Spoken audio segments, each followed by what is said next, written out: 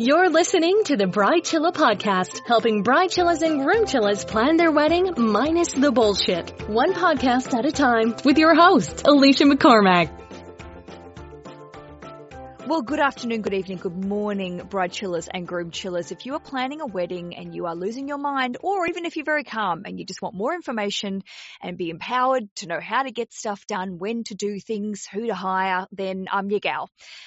Today, I'm delighted to welcome back a returning guest. Now, I did a quick Google, Kevin. You were back on the show over 100 episodes ago. So it's been a while, Kevin Dennis. Welcome back to the show. You're from Fantasy Sound Event Services. That must have been. Like how quickly I said that? Yeah, that's good. We must have talked almost 50 years ago. It was 50 years, and we've aged barely a day. It's good to have you back, Kevin, because last time you were on the show, we had some really good feedback. Your area of expertise, which I will let you talk about. I do this sometimes. I try and explain what my guests do when I'm just like, just hand it over to the guests. They know their story better than you do, Alicia. But you did talk about lighting, and gee, we got some good feedback because I think it is an under-talked about, underappreciated area that can make a hell of a difference when it comes to an event. So night and day. We'll talk about, well, literally. Hey, I like that. Is that a lighting joke? Yeah. Kevin, tell me a little bit about what you've been in the industry a little while. What have you been doing? I said that graciously. Just a little while. Yeah. You've got some experience. Tell me a bit about what you do day to day. So day to day right now is running Fantasy Sound Event Services, but I'm also the international president for WIPA, Wedding International's Professional Association. So that is. I love that you just whizzed over that. Wedding International Professional Association. It's quite a big deal. It actually. Well, I just got back from Toronto yesterday, so it's there. Toronto, Canada is going to be our first official international chapter. So we're very excited. So, but lots of growth with that, but also in my business. So lots going on. Because I think last time I was on, I told you I'm from Livermore, California. We're 45 minutes east of San Francisco in a nice little valley out here, the Livermore Wine Country. And we have 55 wineries now. So probably last time I talked to you, we only had 40 something. So we've grown a lot. Things are happening. This is exciting. Do you have anything to do with those wineries, or you just go and partake? I partake. Actually, it's kind of funny you say that. My father-in-law is retired and helps out at one of the wineries, and we started making our own Cabernet. So no way. Yeah, but it's just more for personal consumption. We don't sell it or anything.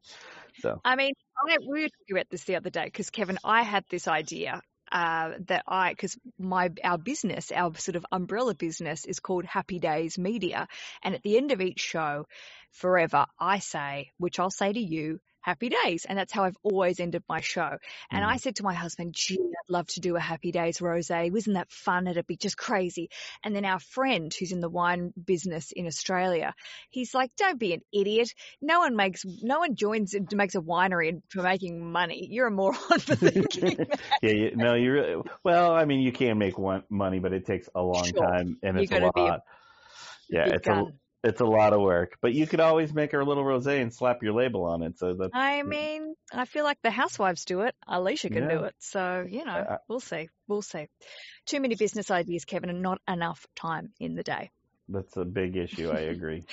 So, Kevin, your business, talk to me, not even speaking English correctly today. Sure. Talk me through all of the different facets of what you do, because you cover a lot of different areas that I think are very important. I know we talked about this last time, but a lot of people might not have listened to that episode yet. Shame on them.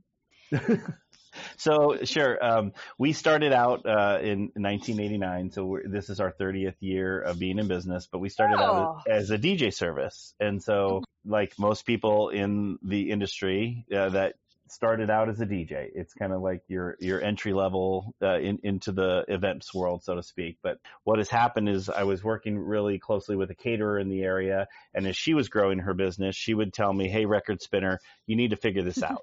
And so that's, I started figuring out audiovisual equipment. Then I started figuring out lighting, and then it grew into videography. And then we eventually got a photo booth because we had to get a photo booth. So, everyone has to have a photo booth until photo booths die, and then you find a next thing to get into. They're really not going to die. That's the crazy thing. I really thought they were going to die. And we got it because one of our competitors had one, and they were, so we would lose clients to him because they had a photo booth. And so I was like, damn, I got to get a photo booth. People do the props and stuff. Tell me about photo booths. They do they? Oh yeah, they love it. We upload all the photos from the photo booth to the client after, the following week after the wedding. You could see the progression of someone from the beginning of the wedding to the end of the wedding through the photo booth photos. It's absolutely hilarious. You're this is a little help from probably a little bit of alcohol and just easing into the night. A lot of the quality wine that we make here in the Livermore wine country helps them progress, helps the progression through the evening. No, it's hilarious. You can see it's like, this girl was totally normal during cocktail hour, and then by the end of the night, she was trash. So anyway. So Kevin, let's talk a little bit. You do a lot of different things within your business. You've evolved, as you said, from DJing now, but you supply a lot of these items. And it'd be good to really home in a little bit, Kevin, on what you would advise when we're first starting planning and we're looking at our venue and we're thinking what entertainment and how we want to make the venue come alive and make those decisions. Now, a lot of people will have a coordinator or a wedding planner on board, or at least a venue coordinator that might help them out. But talk to me about when people come to someone like you and say, listen, we've got this venue. We don't know what to do, because to be honest, 99% of people listening to this haven't probably organised a big event, let alone having to think about audio-visual stuff and lighting and effects and bloody smoke machines if you wanted and all this extra stuff. It can be a little overwhelming, and also you sometimes feel like you're going to a mechanic and they might be going, no, you definitely need all this stuff, and you're really like, do we need it, or is this a rip-off, or is this an investment? I don't know. So talk me through the first steps of when we approach a venue and we think about how we work all this out way before we get to the timeline stage. Sure. So like right now, clients are coming to us and they are either following us on Instagram or they've seen photos of our work from one of the venues, either through Pinterest or Google. So those are kind of where the brides are really, building their inspiration boards and really finding their inspiration. But with that said, I try to tell my couples, keep your blinders on, so to speak, and look at the photos from the venue that you're going to, for a lot of your inspiration. You can look outside, but what ends up happening to us is brides or couples will come to us and they'll bring us a photo of something and have unrealistic expectations of what can be done at their venue. Right. We might, like for us, we might not be able to attach anything to the ceiling at the venue. So that takes a lot of our chandeliers out of the market. Or how tall is the ceiling? Like one of our chandeliers that we own is 9 feet tall, just a chandelier. Wow. So you need a 20-foot ceiling to make that thing, go. So, so there's a lot of different variables. So a lot of people will call us and, I'm getting married at a hotel over here and I want that chandelier. And I'm like, well, how tall, and it could be even a hotel we've never been to. We're like, well, do you know the height of the ceiling? No, and they'll go, oh, let me find out from the catering manager. And they'll call, and they'll find out that the ceiling is only 14 feet tall. Well, our chandelier is 9 feet tall. So hopefully if you have, 4 feet people that you're invited to the wedding, they might be able to walk it. Yeah, it's very, very, very crazy. So, but then with that said too is, we're, like I said, we're 45 minutes east of San Francisco, and there's there's another wine country it's starting to, get built up in the Lodi, which is more central California area. It's about an hour, even more east from where we are. But I had a bride one time, they have a very beautiful like hotel, resort kind of venue in the middle of their wine country. And the room is beautiful on itself. A little bit of lighting, a little bit of enhancement. That's all it needs. But this bride she kept showing me photos of like a Cape Cod wedding. And meanwhile, they're 2 hours from water, and everything she showed me was like a clear tent on a beach, and and I like how the lights go over the tent, and I'm like, well, where is the tent going? Where is the, and can we attach to the ceiling, at this venue? And the venue's like, no, you cannot. So then I'm like, well, then you will spend more money on trying to rig have us bring in rigging than you would on the actual product itself. And then the other thing that people forget too is how long of time do I have for setup? Yes, I was going to ask you about this because this, I think, confuses people. And then they think, although a lot of vendors, especially in the area that you're in, are magicians with making shit look great, you're not like, there aren't miracles that, in timelines to have the time to set this stuff up. And sometimes it's just not possible, especially if there is an event the day before or you've got very limited bump in time, I suppose you'd say. So that was going to be one of my questions. You beat me to it, Kevin. It's hard. It's hard when you've got nothing.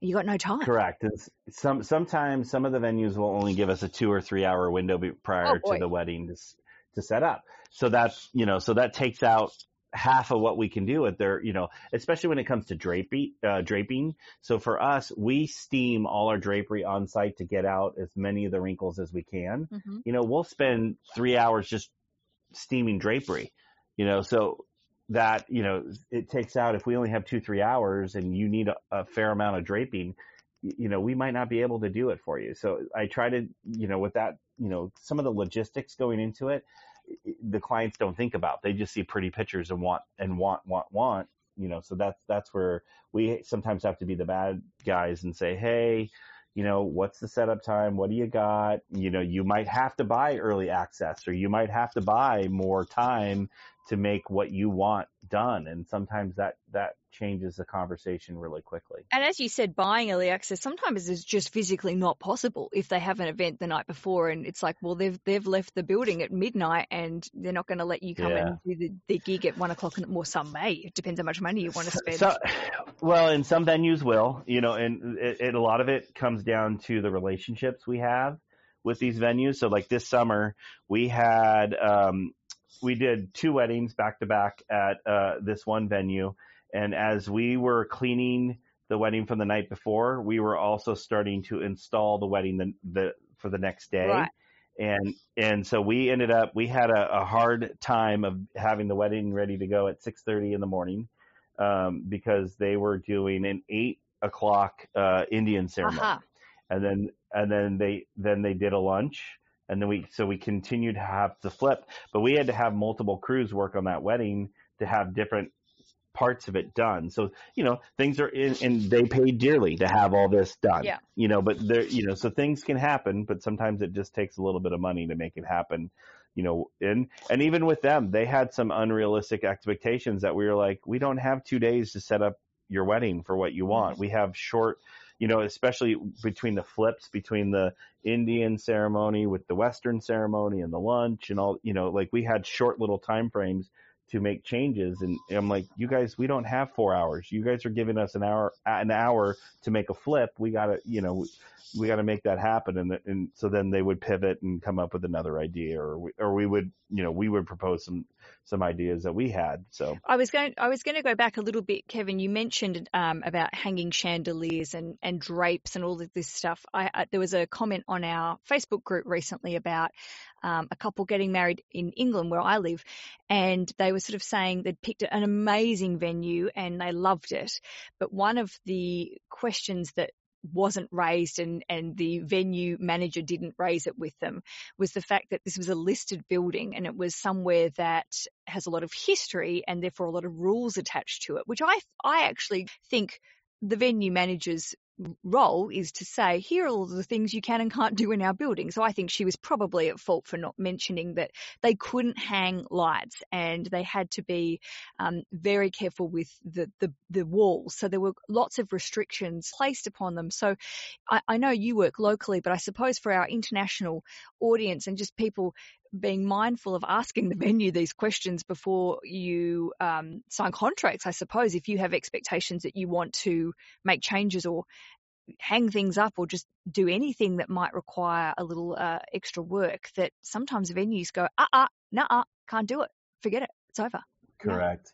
No, that's huge. And believe it or not, we have, we don't have as many historical buildings as you do over there in England, but we do have some, that have been around a long time and that we're not allowed to do different things to, or you can't, move furniture. You can't, even the type of hand truck we bring in has to have rubber tires. I mean, there's lots of different rules that go into some of these properties, and sometimes that's very fair. Yeah.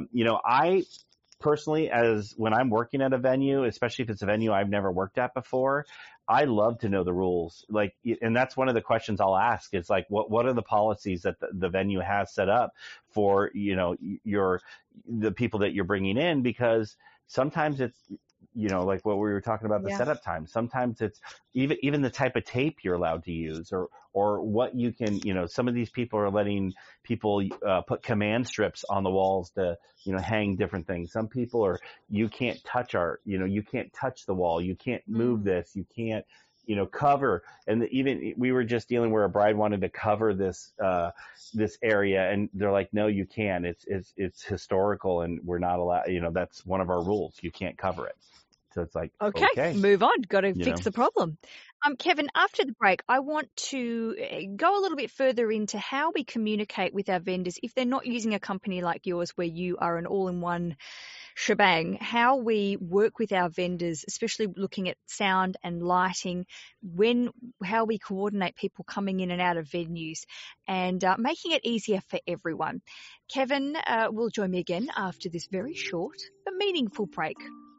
Being a bride chiller or groom chiller is all about finding ways to make your wedding planning easier and less stressful. So when it comes to suit search, which is what I call finding a suit for groom chillers and their crew, it can sometimes be a bit of a challenge trying to coordinate a bunch of different people with different body sizes and suit needs all in one place. Which is why GenerationTux.com is the ideal place to find and rent high-quality suits for your groom chiller and his crew. GenerationTux.com offer free swatches delivered straight to your door so you can work out your ideal colour combinations. They offer free home try-ons so you can make sure that everything fits the way you want. And the best part is that everything arrives on the doorstep of all party members 14 days before the wedding. So that way, if there are any fit issues at all, there's plenty of time to take care of them.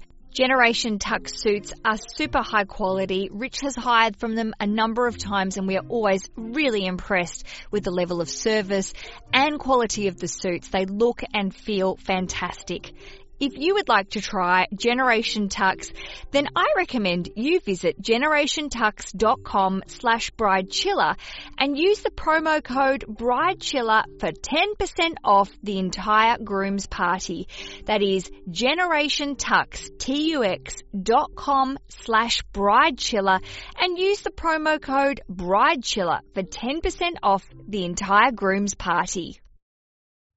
You know when a product has over 10,000 positive reviews that people really like it. Native deodorant, my favourite. All natural deodorant that smells like yummy cake has just that, over 10,000 positive reviews for their best-selling deodorant. So what makes Native's products so different and great? They never use aluminium or parabens or sulfates or any other nasty ingredients that can be used in so many other deodorants and healthcare products.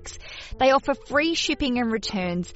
All of their products are cruelty-free. They never test on animals, and their whole ethos is for developing personal care products that are better for our bodies.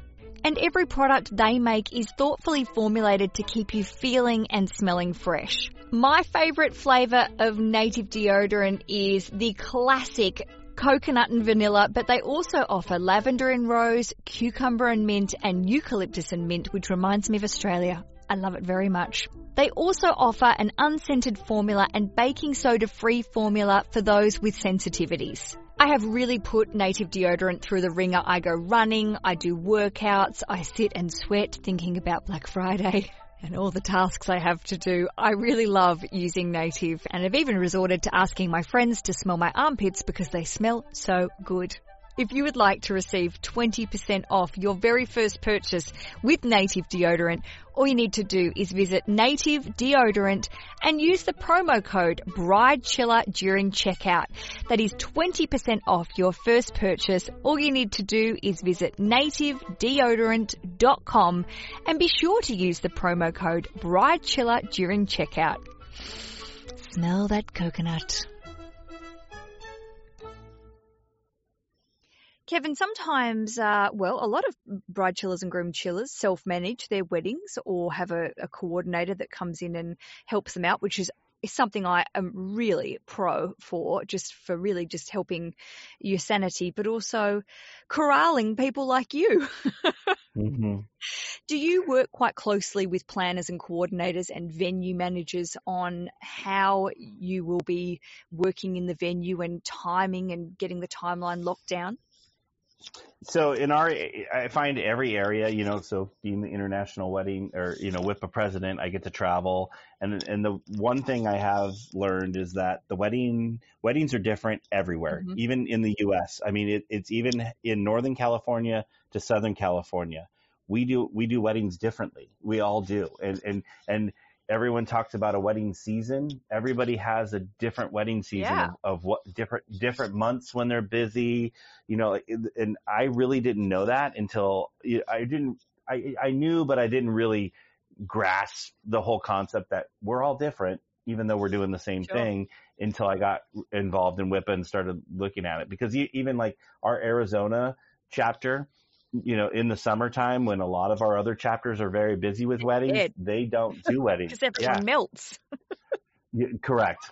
Yeah. It's hotter than hell there, so learning that kind of stuff. And it was very interesting to me because one time they had a speaker come in and they're like, your wedding season in the summer when you guys are busy doing weddings. And that speaker lost that crowd immediately when they did that because that speaker did not do their homework and understand the area. So interesting. Anyway. Well, I say every day's wedding season, Kevin, with Bride Chiller, because I've got listeners all over the world and every moment someone's getting married somewhere. So I think that's fantastic. Well, in my market, we are starting to do more weekday weddings, and I joke because we're so close to Las Vegas that we are becoming more and more less like Las Vegas every day. And we're getting these amazing 40-person, 50-person weddings in the middle of the week now. Nice. And people are coming from other parts of the country, other parts of the world, because we're so close to Napa, but our wine country is a little bit more affordable than Napa. So they're coming to us, and I have a wedding in a couple of weeks on a Wednesday evening. Hey, that's great though. I think, it must be good for vendors to have the work in the week and also not having to, I'm sure you're still working weekends. I'm sure that's not giving you the day off. But, no. Nice to be able to explore different weekday weddings. I think there's a lot of people in our group and our community who are considering weekday weddings, winter weddings. I got married in the middle of winter. I loved it. We're wintry people.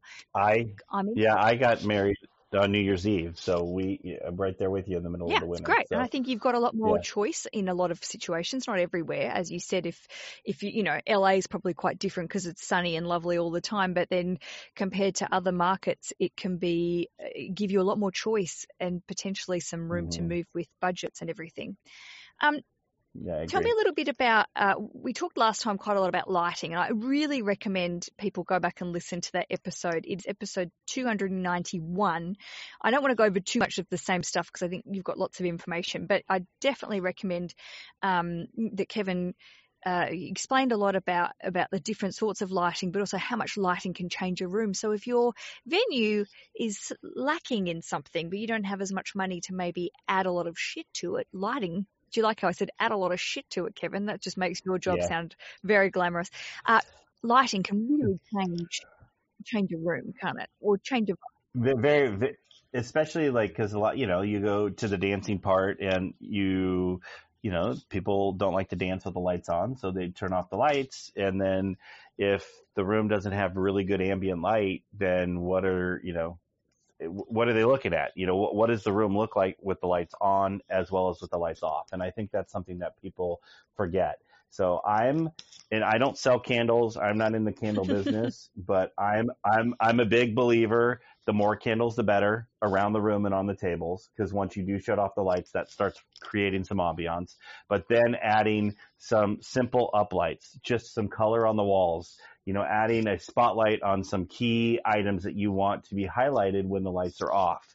And that's simple, easy stuff to do, and then from there you go into, custom monograms, they're called gobos, but it's, the pattern, lights that you use, or, chandeliers, any of that kind of, drapery, all that kind of stuff gets, enhanced, so to speak. But if you're with a limited budget, I go to uplights and candles, and then start building what you do. So like when I meet with our clients, I always tell them the foundation, it's like we're building a house, but the foundation is uplights and spotlights. Right. And then once you figured out what you want to highlight with spotlights, what you want to, the color, the feel you want in the room, then you start building off of that. And as the budget allows, start adding and enhancing with that kind of stuff. But you really got to start with the basics, and it'll make a world of difference. You will see, I see photos all the time, and brides will bring them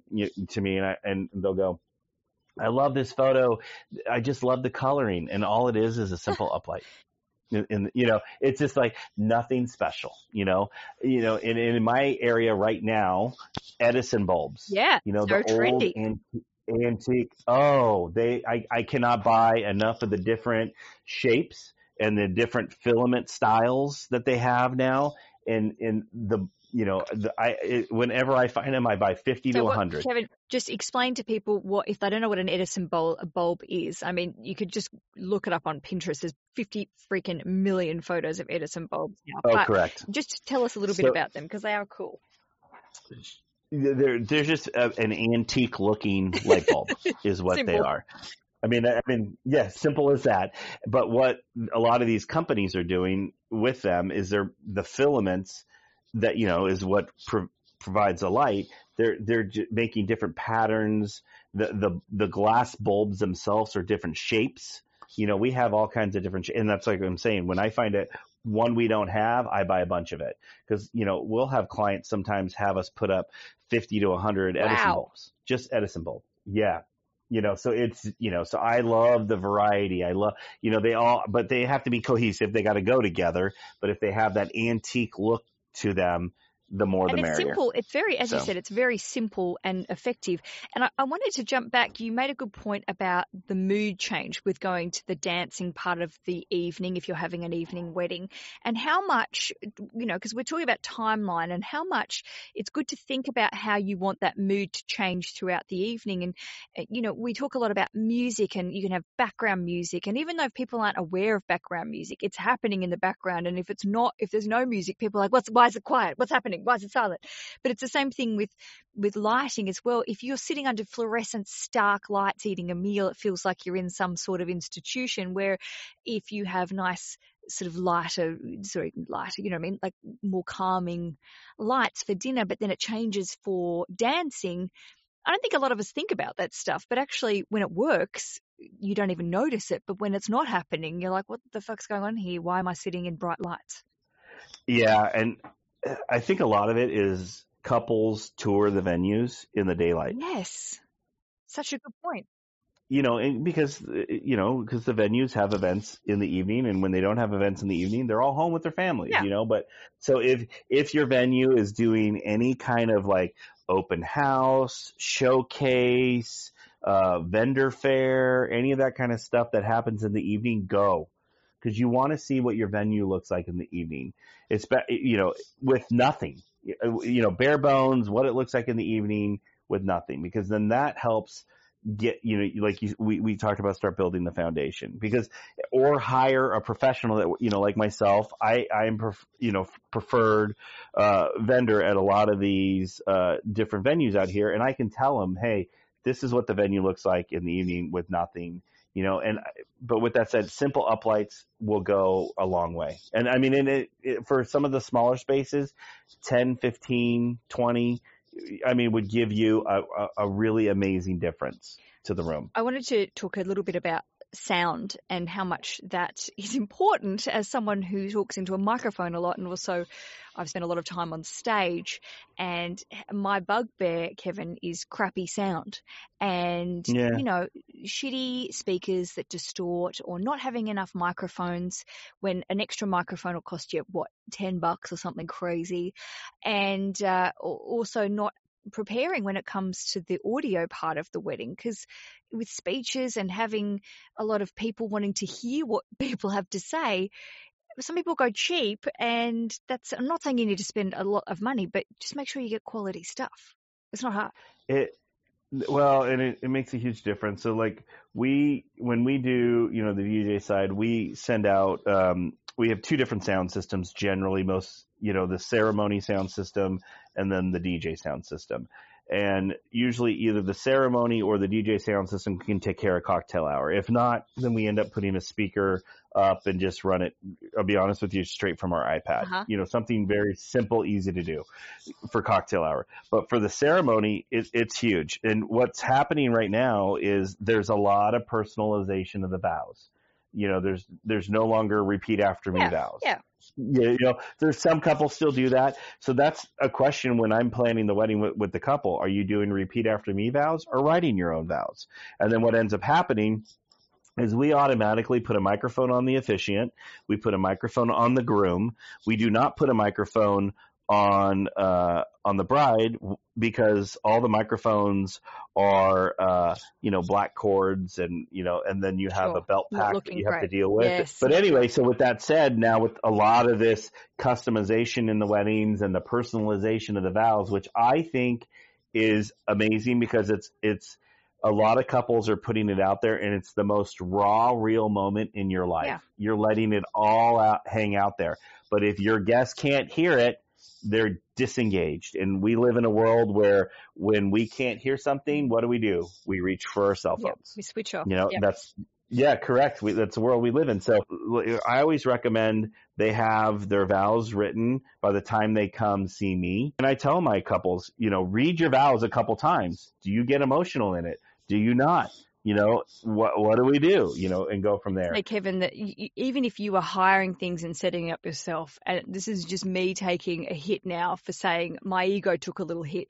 We did a live bride chiller show in Chicago last year, and to hire an audio engineer, because I was self-funding all this stuff, I got a bit tight ass on us all.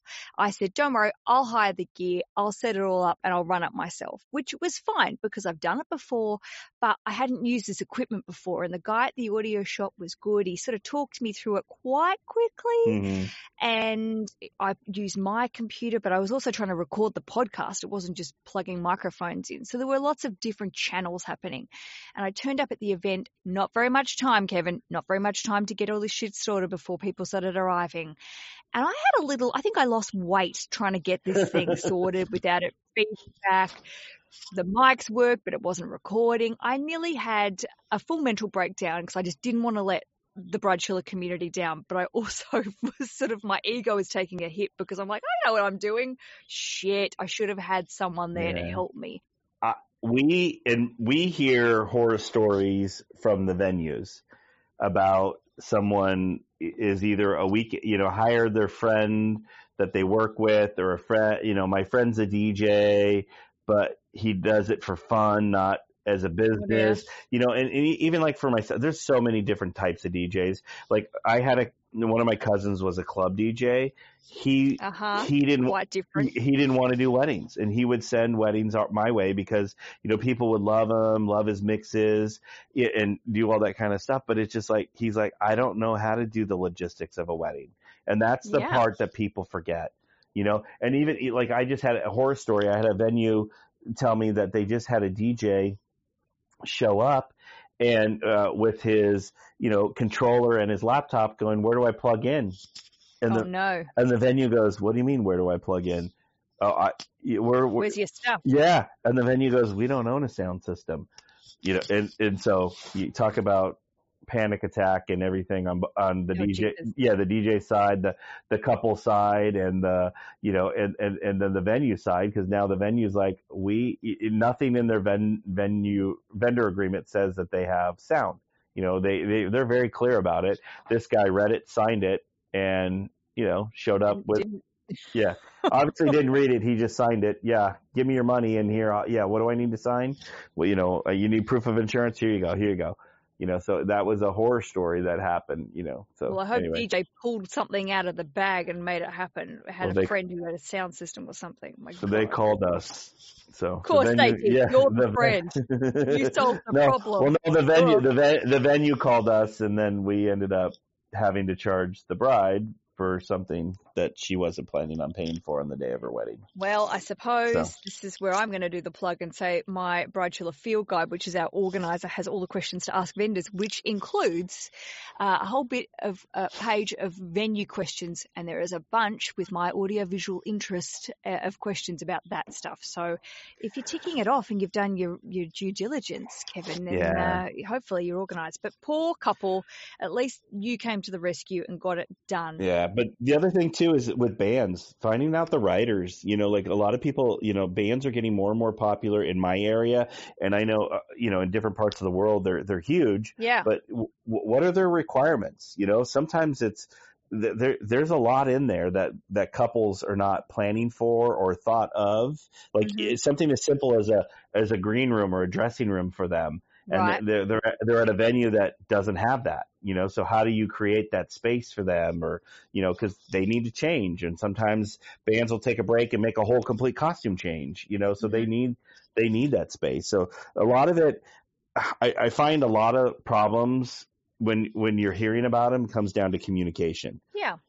Reading what it is, reading what's required, or even as a supplier or a vendor, communicating my needs, letting that out there. I mean, a lot of that gets mixed up, and that's where the couples, I find, when they're not hiring professionals, even though I'm a weekend warrior, sometimes I'm not quite professional yet, so, but anyway, so finding out everyone's requirements. What do they need? And that's something that I don't think couples ask the people they're hiring. And I think it's also it's about communication. It's also working with people that have been recommended by other vendors as well, or other friends who've used them. I mean, I think testimonials and recommendations, I can bang on about it over and over again, but I always sort of say a photographer who's there for the whole day witnesses a lot of stuff going down, and they're really good to bounce off. And same with DJs as well. They're seeing a lot of people come in and out. And I think if you want an honest opinion,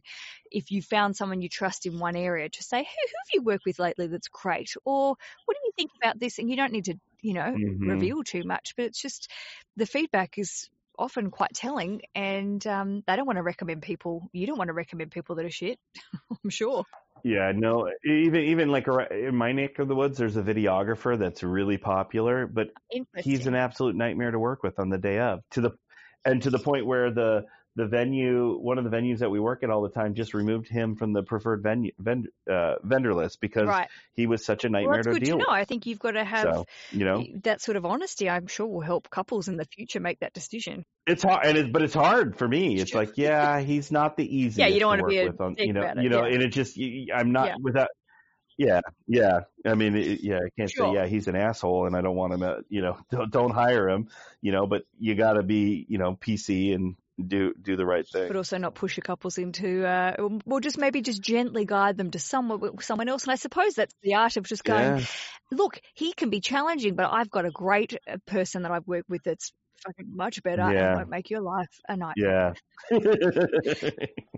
And the one thing I was going to say that you mentioned, or we talked about and mentioned, is finding out what the venue policy, or the vendor policies are for the venue that you're hiring. Because maybe you want to do something crazy, but their vendor policies don't allow you to do that. So going into when you're hiring a venue or a space, what do they require from the venues? Even something as simple as that. Hey, we require a special kind of insurance to work here. So because people will hire. We just recently had to get a crazy insurance policy, and we were able to get our insurance policy to go bigger for the day of, and then go back to our normal. I mean, we carry $2 million in liability policy, but this one venue required $5 million. And that's personally, I think that's unrealistic. What's going to happen that's going to make but Correct. But the couple had no idea. And I told the couple, I'm like, hey, we carry a pretty healthy, normal liability policy. I'm going to have to, this is a cost that for you. And I had to pass the cost on to the couple, but they had no idea that was the venue's requirement going into the, after they signed the contract. And I'm sure, and part of me thinks it was there in the fine print somewhere, but that's the other thing. Read what you're signing, because some of these venue contracts are 15 pages, and so. Yeah. And I think, as we've said, we scroll through contracts, I always sort of joke and say, Apple could own our future children for all I know. I agree to these contracts like it's nobody's business. But, it is important. And also it is just going to cover your ass and theirs. And also they're reciprocal. It's for both parties. So do that research. And if in doubt, just ask, say, what's the deal with the insurance? Can I hang this fucking thing up here? What's going on? Yeah. There it is. Yeah. Going into it is huge. So the more you know up front, the easier the planning process is going to be. I'll put that on a t-shirt, Kevin. If people want to get in touch, if they want to hire you, if they'd like to know more about what you do, where can we connect? Sure. FantasySound.com is the easiest way to find me for hiring me. So you're right there. You've got a lot of nice lighting porn, I'm going to say. You've got lots of nice, lovely imagery. I don't know if lighting porn is appropriate. Yeah, and our Instagram is a good place, too, to find a lot of photos. We're trying as a company to show pull the curtains back and show the behind the scenes stuff, because we find we're getting a lot of good engagement of like us building a chandelier or the install of something new that we've never done before. So we're trying to do that kind of stuff, but we do post a lot of the pretty pictures. We have a really good partnership with a lot of the photographers around here, and everyone's really good about tagging everyone. So Instagram is a really good place. Even for the brides and couples out there all across the world, start stalking the venue's Instagram and start looking at who they're tagging, who's being tagged in photos and then start clicking on theirs. And before you know it, you're going to find a really good group of people through Instagram. I totally agree. There's a lot of power there. Geotagging is our gift. It's a gift to wedding planning. Kevin, I hope we get to speak again soon. And if everyone goes to the show notes today, they can click on the link, and I'll share some of the imagery from your other jobs as well. Perfect. Maybe in 100 episodes from now, we'll do this all over again in another 50 years. 50 years, exactly. Hey, Kevin, thanks so much. And of course, I have to say to you and everyone, happy days. The Bridechilla Podcast. The only place the cookie cutter should be used is in the kitchen. Am I right?